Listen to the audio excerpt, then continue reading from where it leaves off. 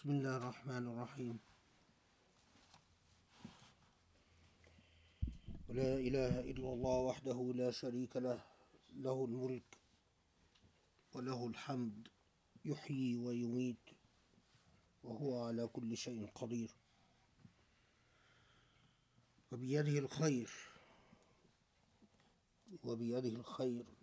وهو الرحمن الرحيم. أستغفرك ربي وأتوب إليك، إنك أنت التواب الرحمن الرحيم.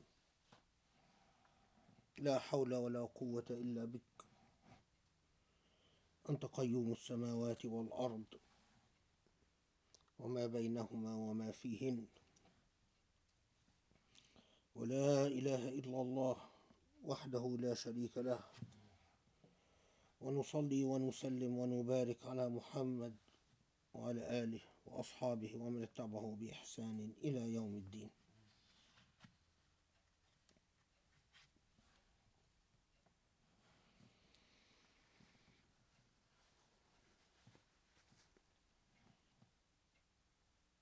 The greatest blessing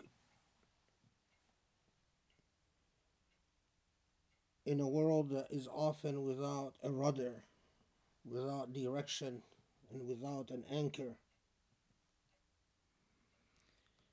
is exactly to find such an anchor,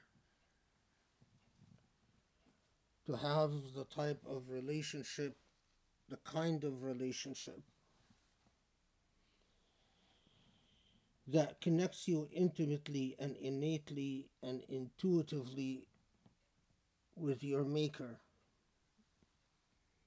the one who gives meaning to your existence. To know in the deepest sense of your being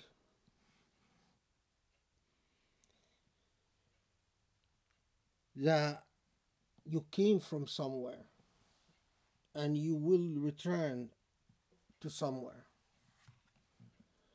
and that this world has not only a maker but has ultimately someone in charge, and that Lord who is in charge of this world is responsible for achieving ultimate justice, that when all is said and done, nothing escapes accountability and nothing will remain unaddressed, and that all actions and all words will have consequences.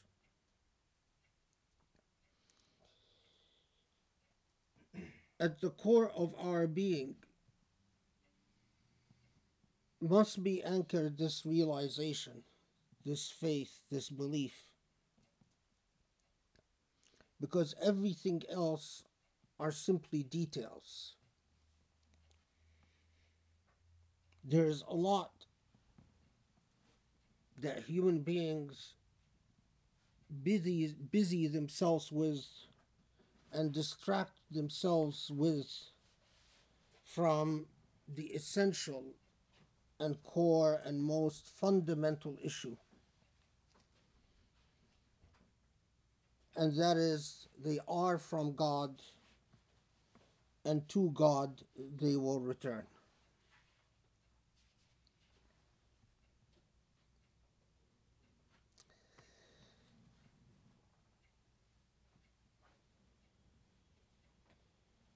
The implications of Tawheed are many,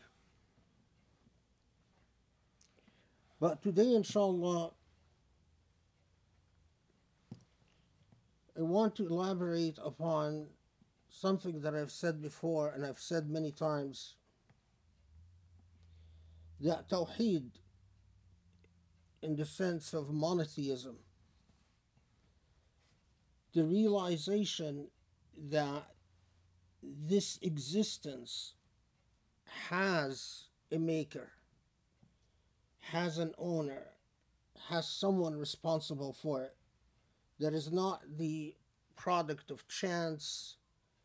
It's not the product of some formulaic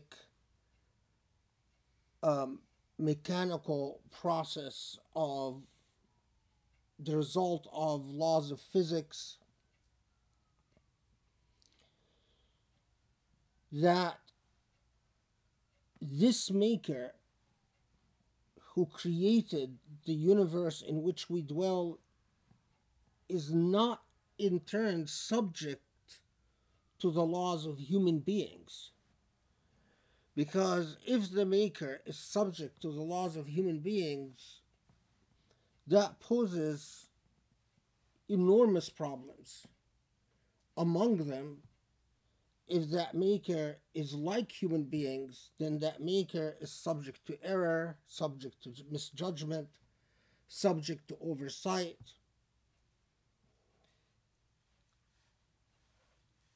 Moreover, that this maker can play favorites in a tribal and a nationalistic fashion. Moreover, that this maker, who is vulnerable to all the vulnerabilities that human beings are subject to, this maker then can be evaluated within the laws of causation in our universe, and that creates a whole host of problems.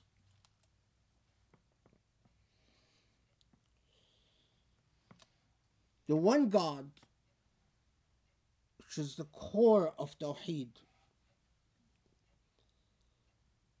can have no partners precisely because it is a God who is not subject to the laws of human beings, and is not subject to the laws of physics, and not subject to the laws of time and space, and not subject to the logic of human beings, the logic of physics and mathematics. And as I said before, you only get that with Islam. Islam is the only religion that exists on the face of this earth that is firmly anchored in a theology of Tawheed. That when you say, I surrender my will to the will of the owner of this universe, you know that everything that happens anywhere on the face of this earth or in the universe is in with the control and sovereignty of God. And not only that, but that God knows of it and is aware of everything that unfolds. And from this comes your strength, and from this comes your sense of being.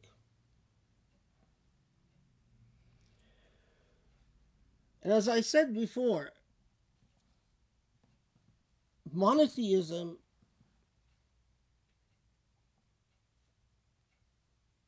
is strong in the Jewish faith,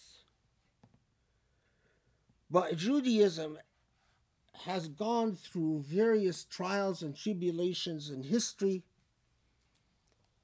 that has fitted the Jewish faith for the Israelite people as an ethnic and racial and nationalistic group, and the lines between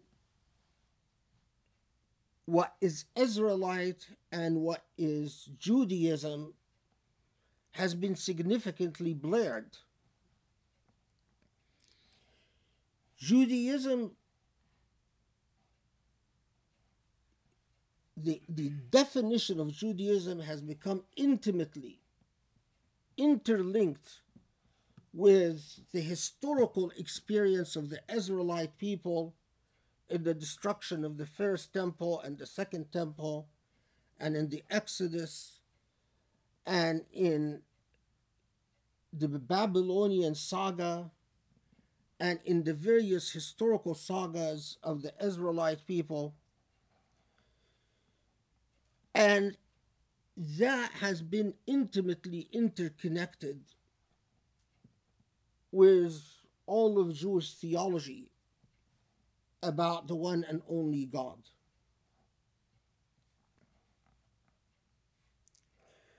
Christianity is a different ballgame. And to me, it is rather ironic or even a bit puzzling that Christianity, as it is today, is the biggest Abrahamic faith on the face of the earth, the biggest in numbers, and that Christianity, as it is today, because of the historical experience which we live in, often influences the way we think of the one and only God, and that what that relationship with the one and only God means. What is paradoxical about that is the nature of the Christian faith itself.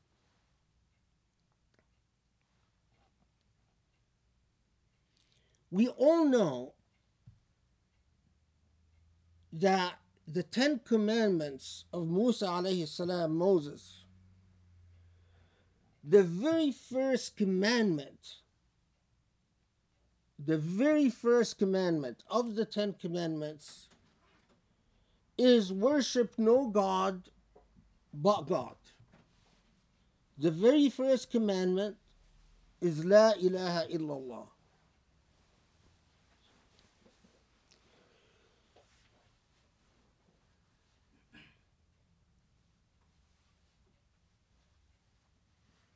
The irony is that although the very first commandment is there is no God but God, Jesus doesn't unfold upon the scene until centuries later. And when Jesus does unfold, the first commandment becomes in serious trouble. How could Moses, how could the entire Israelite faith and the Abrahamic faith, from the Prophet Ibrahim alayhi salam to the Prophet Musa alayhi salam, to all the prophets up until the time of Jesus, come and not tell us that embedded within the first commandment of worship no God but God, that embedded within that is this jaw-dropping idea that God, in fact, is a God of three essences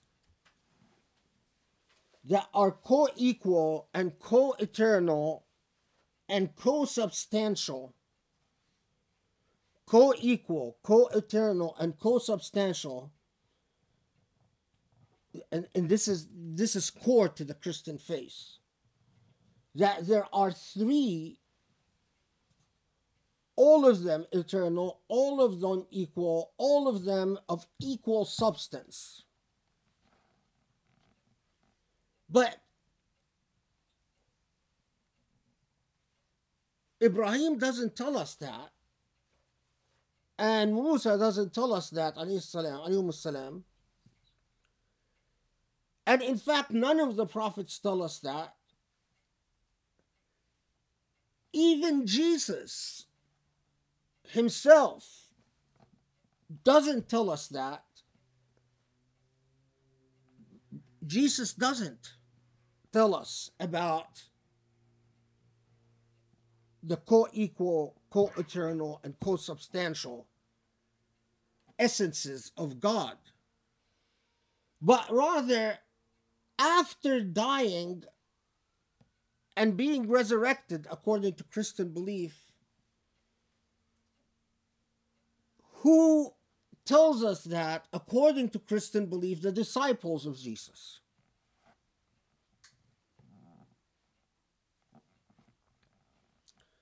Well, then we have a problem.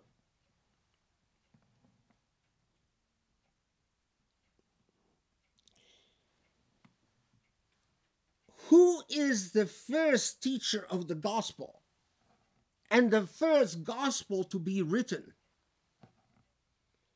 And who wrote the majority of the New Testament? Again, accepting Christian belief. It is Paul. But Paul never met Jesus.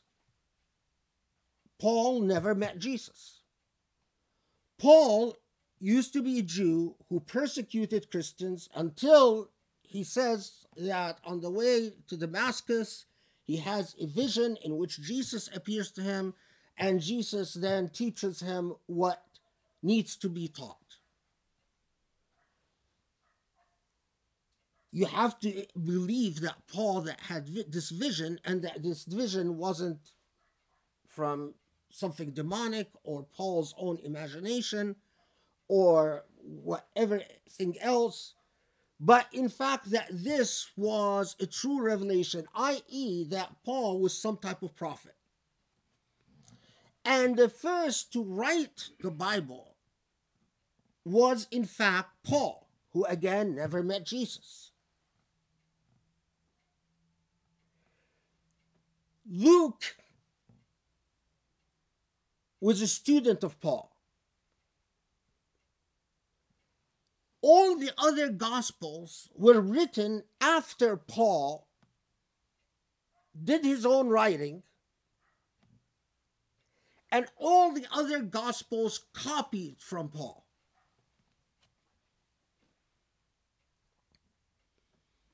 Why is this important for us as Muslims to know?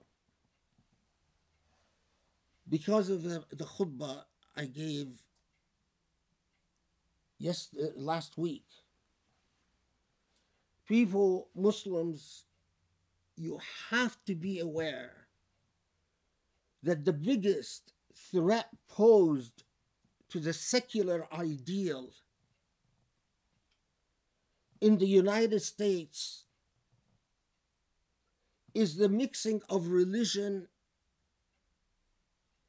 and state. And the mixing of religion and state in the United States takes place primarily through the vehicle of evangelical Christianity. This hungry, thirsty Christianity that works fervently to colonize the world.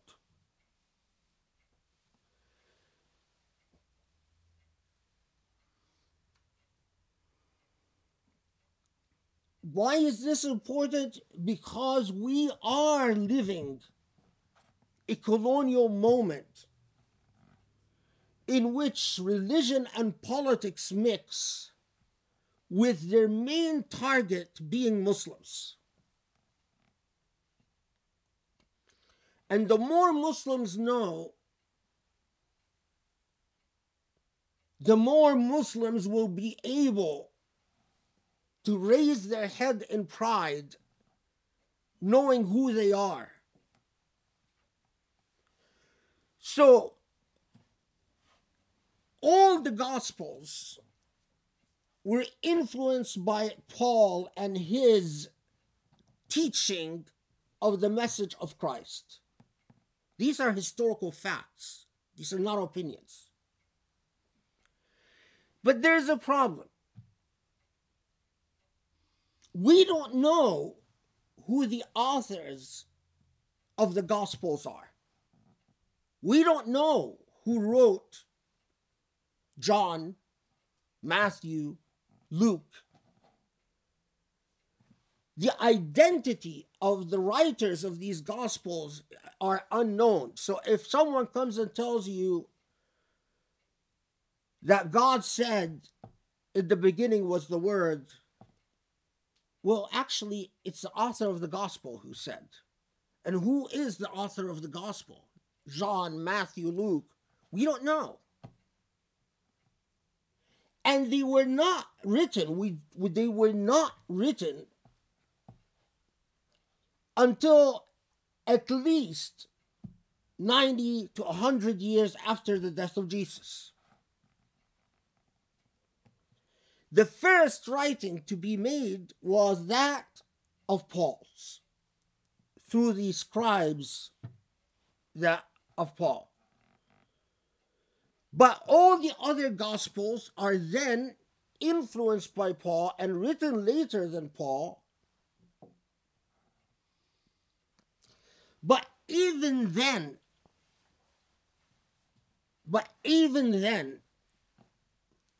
you don't find the idea of the Trinity in the Gospels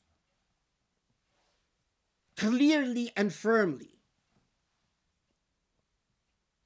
As I mentioned before, throughout the Gospels, and even in the writings of Paul, the letters that Paul wrote, like Corinthians and so on and so forth, Jesus is constantly saying, the Father who sent me, and I've quoted these in previous khutbahs, the Father who sent me, the Father who sent me. And as I've quoted before, Jesus, he says that it is not me who revives the dead, but God, my Father, who revives the dead.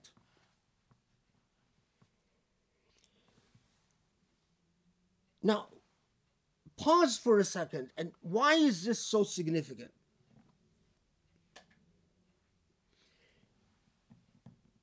Because in truth, visit any church at any day of worship, and you will find that, especially in evangelical Christians, but evangelical churches, but churches beyond that, there is hardly any talk about God. Who do they talk about? In church after church after church, week after week after week. They talk about Jesus Christ as God. So there's rarely any talk about the Father. But there are all types of talk about Jesus Christ. So it is fair to say that Christians know far more and connect far more to Jesus Christ than the Father of Jesus Christ. Jesus Christ constantly tells us, the Father who sent me, and says, the Father who sent me is greater than I am. But they always talk about Jesus Christ and not the Father. So what happens to the first commandment? But that's not even what I'm really focusing on today.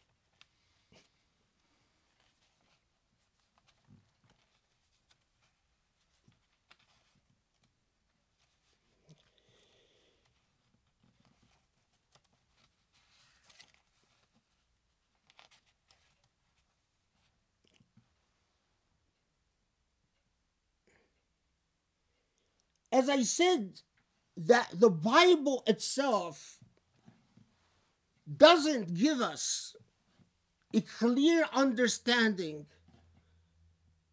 of either God the Father or God the Son, leave alone the Holy Ghost.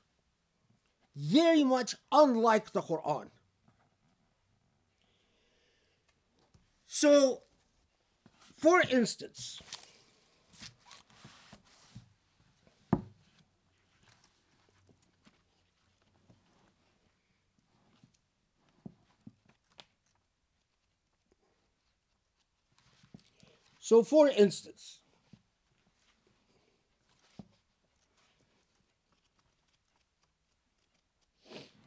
in Mark, listen to Mark 10:18, chapter 10, verse 18. Jesus is talking to the people he's engaged with, and Jesus said to him, "Why do you call me good?" Jesus said, "Why do you call me good? There is no one who is good except the one God." Now, that's consistent with Tawheed. But what happened to the three essences and the co-substantial and the co-eternal? You don't call me good because there's no one good except the one God. In fact, Jesus, even in the Bible that reached us, and mind you, Gospels, what reached us are many manuscripts, and no two manuscripts of the Bible agree with each other. So the Bible that we have printed, reflects the choices made through various historical institutions. But even that, in Matthew chapter 13, verse 57, this is when Jesus is engaging people, and Jesus says to them, they were confused about Jesus. Who are you? What are you saying? You call yourself Son of God, you call sometimes, but most of the time you call yourself Son of Man. And so they were perplexed. Again, this is Matthew chapter 13, 57, and they were perplexed about him, about Jesus. And Jesus said to them, "No prophet is mocked except in his own city and is in his own house." When he says no prophet is mocked, he's referring to himself. So here, Jesus seems to be saying, I am a prophet.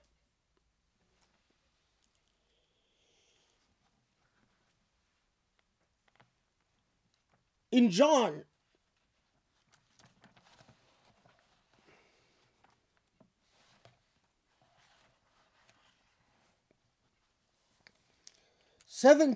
chapter 17,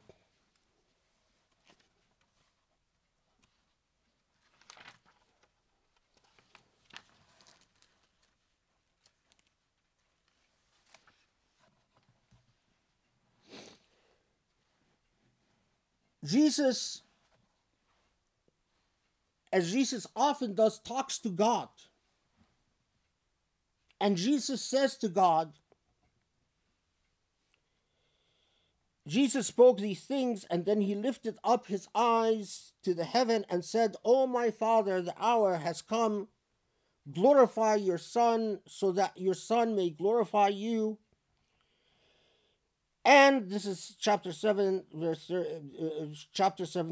3. And Jesus said, and this is life eternal, and that they might know thee, that thou art the only true God, even the one who sent Jesus. Jesus is speaking to God and saying, so that they may glorify you, the one and only true God who sent Jesus. I could go on in example after example after example after example. But I have to make choices for the interest of time. We find that Jesus, and for instance, in Corinthians 1, chapter 15, verse 24, Jesus reminds his followers that Jesus himself is subject to the one and only God. In John chapter 15, verse 28, Jesus says, "The Father is greater than I am." What are you talking about? The Father is greater than I am. In Matthew chapter 24, verse 36, Jesus tells his followers, "Only the Father knows the final hour. I don't know when it's going to occur."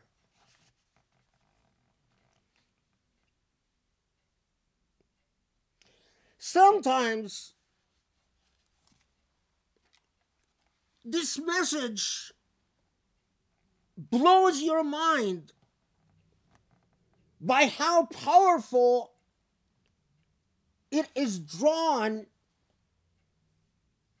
and structured, how powerfully it's drawn and structured in the Bible itself. Take, for example, Luke. In Luke chapter 22, verse 42,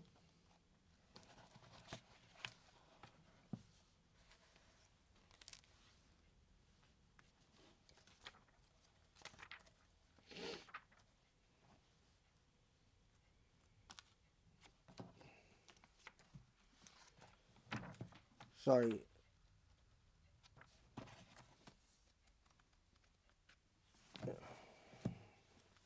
We have so many markers that I often lose myself.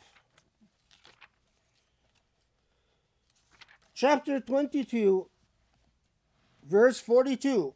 Listen to this and draw an image in your mind. This is Jesus before the crucifixion. When Jesus goes with his disciples before he is outed to the Romans who are going to arrest him. So listen to this from Luke chapter 22, verse 42. "And Jesus withdrew from them, the disciples, about the distance of a stone's throw. And he knelt down and prayed, saying, O Father, if thou wilt, let this cup pass from me. But not as I will, but as thy will be done." What is this cup? Let this trial and tribulation, this fitna, this azma, the fact that the Romans are looking for him. So he is worried about what's going to happen. And he says, "Oh Father, let this cup pass from me. But I know it is not my will, it is your will." And there appeared to him an angel from heaven to strengthen him. And he, Jesus, was in fear and prayed earnestly. And his sweat became like drops of blood. And he fell down upon the ground. And then he rose up from his prayer and came to his disciples and found them sleeping because of distress.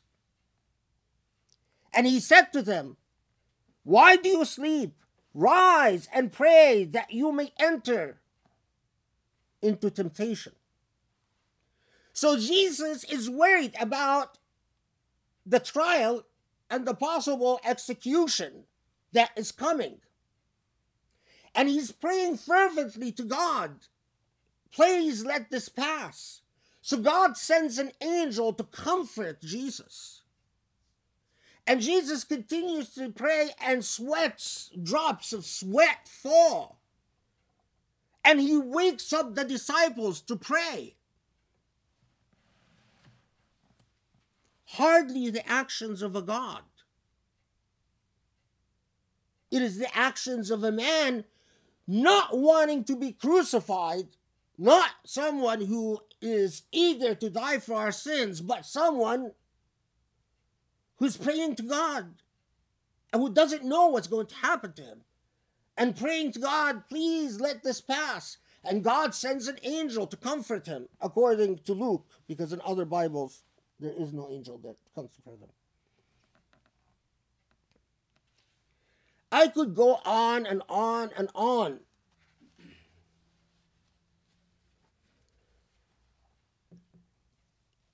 So when young Muslims come to me and say, we have a fitna, and that is, I am in doubt. I say, what are you in doubt about? If they say, I am in doubt that God exists, that's a different philosophical discussion. And that can be an intense philosophical discussion. But when they come to me and say, I am in doubt because I have encountered the colonial project and read the garbage that is attributed to Muslims that supposedly converted to Christianity, I say to them the first question, do you actually know what Christianity is? Do you even understand? Have you even read the Bible? Don't ask me, don't have doubts about Islam, and because you have doubts about Islam, then assume, as the evangelicals do with you, that Christianity must be right. Because my question is, which Christianity? To that point, young kids often say, well, the evangelicals that I've been talking to are non-denominational. And I'll tell you, I tell them immediately, do you know what non-denominational means? It means that we can't figure out the hard questions, so we'll just pretend they don't exist. Why? What are the Christian denominations about? They're about whether Jesus is equal to God, whether Jesus is lesser than God, whether Jesus was actually made by God or was never made by God. So when you say non-denominational, that means you just pretend that all the tough questions, when the Bible repeatedly says that this is Jesus who is sent by God, who prayed to God, who doesn't know when the final hour is, who doesn't know what's going to happen to him, who begs to God, please don't let them harm me. Leave alone when Jesus is supposedly crucified. Jesus says, Father, why have you forsaken me? That non-denominational means we're not going to talk about any of these tough questions. And you, idiot Muslim, we're going to pretend that they don't even exist. And we're going to use the fact that as a Muslim, you know absolutely nothing about us. This is the way colonialism has always worked. Colonialism pretends that the natives know nothing about the culture and the tensions and the paradoxes and the dichotomies and the dialectics of the colonizing culture. And because you know nothing about us, we can talk down to you and point our fingers at your fault without knowing that you will never return the gaze upon us. Look at the way British culture, that was thoroughly sexist and patriarchal, spoke about Muslim women in Egypt, Syria, Palestine, Algeria, every colonized Muslim country. At a time that women in Europe didn't have the right to vote or own property, colonialism was pointing the finger at Muslims and Islam and telling them you are inferior because you oppress your women. Even invented the mythology of the harem to live out their own erotic dreams, projecting them to Islam and implanting the sense of inferiority and lowliness in Muslim psychology.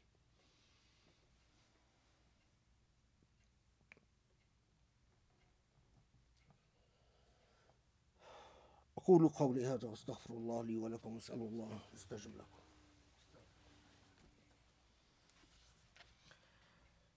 بسم الله الرحمن الرحيم والحمد لله رب العالمين والصلاة والسلام على محمد خاتم النبيين وعلى آله وأصحابه ومن تبعوا بإحسان إلى يوم الدين.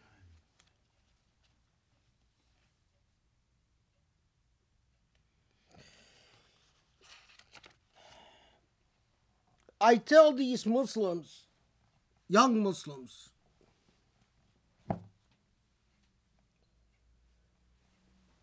before you tell me this evangelical or that evangelical has put doubt in your heart,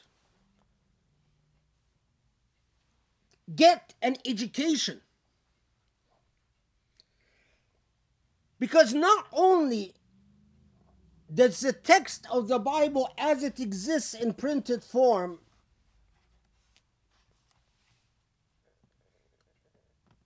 create an enormous amount of tensions within the idea of a one and only God, but we have an enormous problem in the manuscripts and the translations of the Bible.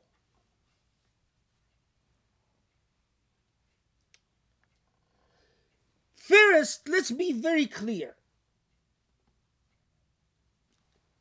Jesus often refers to himself as the Son of Man. But references in the Bible to the son of such and such ibn kaza, bin kaza, bin kaza, bin kaza, is a common reference throughout the biblical text, and it's consistent with the way Aramaic and Hebrew was spoken. Just because Jesus is referred to as Son of God doesn't mean anything, because the Bible refers to human beings as the sons of God, and Moses alayhi salam, is referred to as the Son of God, and various prophets throughout the Bible are referred to as the Son of God. It's a term of endearment. It's like when I tell you, you are my son, anta ibni. It doesn't mean that you're actually my son. So that part is easily addressed.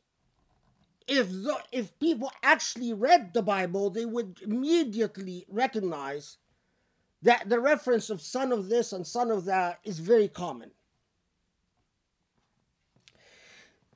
But there is something even more significant that most people don't know about. And that is the use of the word Rabb in the Bible. When Jesus talks about God, Jesus refers to God as the Father, and the Father is greater than I am. But often Jesus is referred to as Rabb. Here's an example.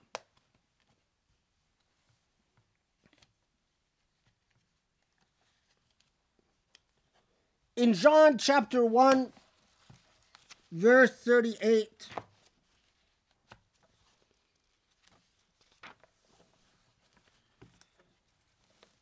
take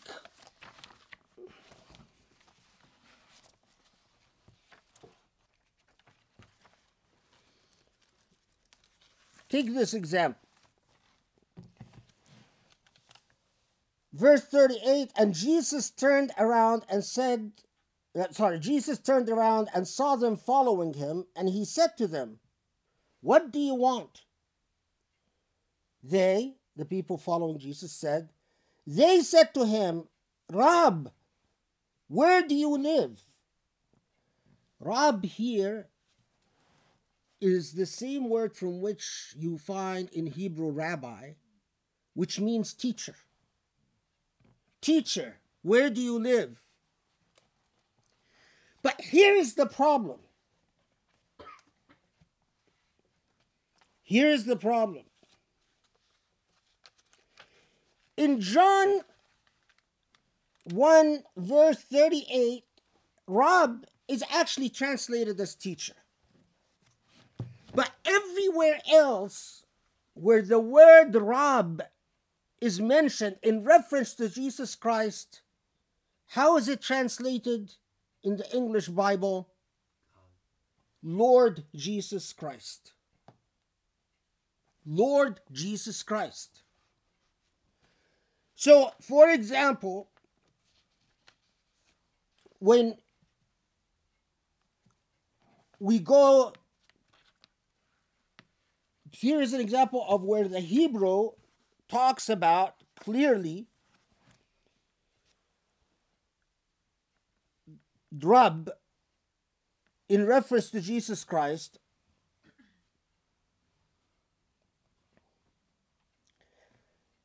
But Jesus Christ is translated into Lord Jesus Christ. Actually, no. Interest of time. Mistake.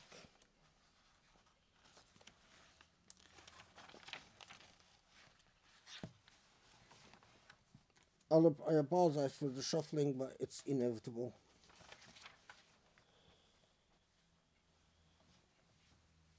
Look, here's Corinthians 1, chapter 8, verse 6. To us there is one God, the Father, from whom comes everything and by whom we live. So far, so good. For us, there is what? One God, the Father, from whom comes everything and by whom we live. And one Lord Jesus Christ, by whom are all things, and we by him. Now here, the Hebrew says, and one Rab, one teacher. At the time of the prophet Jesus, the prophet is a teacher. So when it was translated to English, although in John they did translate it correctly as teacher, in Corinthians, for example, it was translated as Lord Jesus Christ. Completely, radically altering the meaning.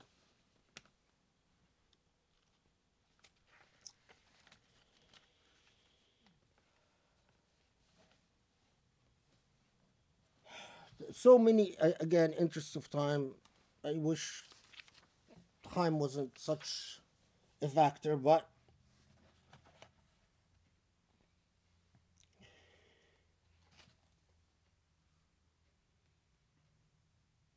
take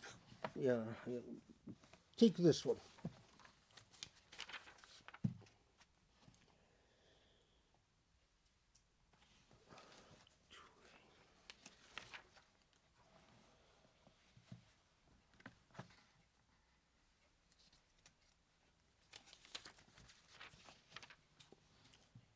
This is in Corinthians 1, chapter 6, verse 14. And as God has raised our Lord, so will raise us also by his own power. Now here, as God has raised our Rabb. If it's a teacher, it's not a problem. If it's Lord, God has raised our Lord, then how can that Lord be co-equal and co-substantial? It all turns on the word Rabb. If you translate it as Lord, you get, and as God has raised our Lord, so will raise us also by his own power. But if you translate it as teacher, our example, our exemplar, our hadi, you get a radically altered text. One final thing. Inshallah, leave other things to other times, inshallah. Although I don't want to bore you. So, I want to give you another example of what happens in translations. Take Philippians chapter 2, verse 6. Here is the English. Reason this within you, which Jesus Christ also reasoned. It's telling you, think like Jesus Christ. Now, so what is it? Who, being in the form of God, did not consider it robbery to be equal with God. So the English tells us, Jesus Christ, being in the form of God, did not consider it to be robbery to be equal with God.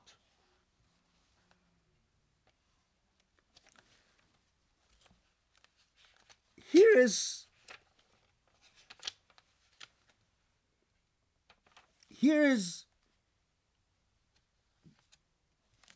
the original. Arabic is the closest, and some of you know Arabic. So لم يحسب خلسة أن يكون معادلا لله. The Arabic is very close to the Hebrew, which says لم يحسب خلسة أن يكون معادلا لله. If you understood the Arabic is saying that Jesus did not make the error of thinking that he is equal to God. لم يحسب خلسة أنه معادلا لله. The English is translated, who being in the form of God did not consider it robbery to be equal to God. Exactly the opposite meaning. The Hebrew, the Aramaic, and even the Arabic, because I checked the Arabic Bibles, tell you that Jesus didn't dare think he's equal to God. The English Bibles, and I've checked every translation that I could put my hands on, translated exactly the opposite. What is my point in all of this? No one can deny that we are going through a period of intense fitna. Mike Pence, just yesterday was talking about how the U.S. has helped define Islam to combat fanaticism and radicalism. The Islam that they want to exist is a hesitant, restless, insecure Islam. It is not just that they are fighting the theology of ISIS. Watch the Egyptian or Emirati or even Moroccan. There was some guy on Algerian TV who was saying doing Hajj to Mecca is a pagan practice. Islam is coming under massive onslaught, but the part that I've noticed is the role of evangelicals like Michael Pence and Bannon and yes, Trump, in throwing away our doctrine of separation of church and state and trying to sneak in Christianity, especially among Muslims in the West. Your children and mine, especially among Muslims in the West. The idea is if we Christianize them, at least if they're not good Muslims, at least if they're not sure, confident Muslims, then we don't have to worry about their culture. It's a racist project. It's a racist project. It's a colonial project. The battleground is over the Muslim intellect. But as I try to demonstrate time and time again, the answer is knowledge. Serious knowledge. Because if you have knowledge, you can easily say, you don't know what you're talking about. Don't talk to me about Jesus Christ when you, in fact, you're not even sure of your own doctrine because your doctrine doesn't make sense.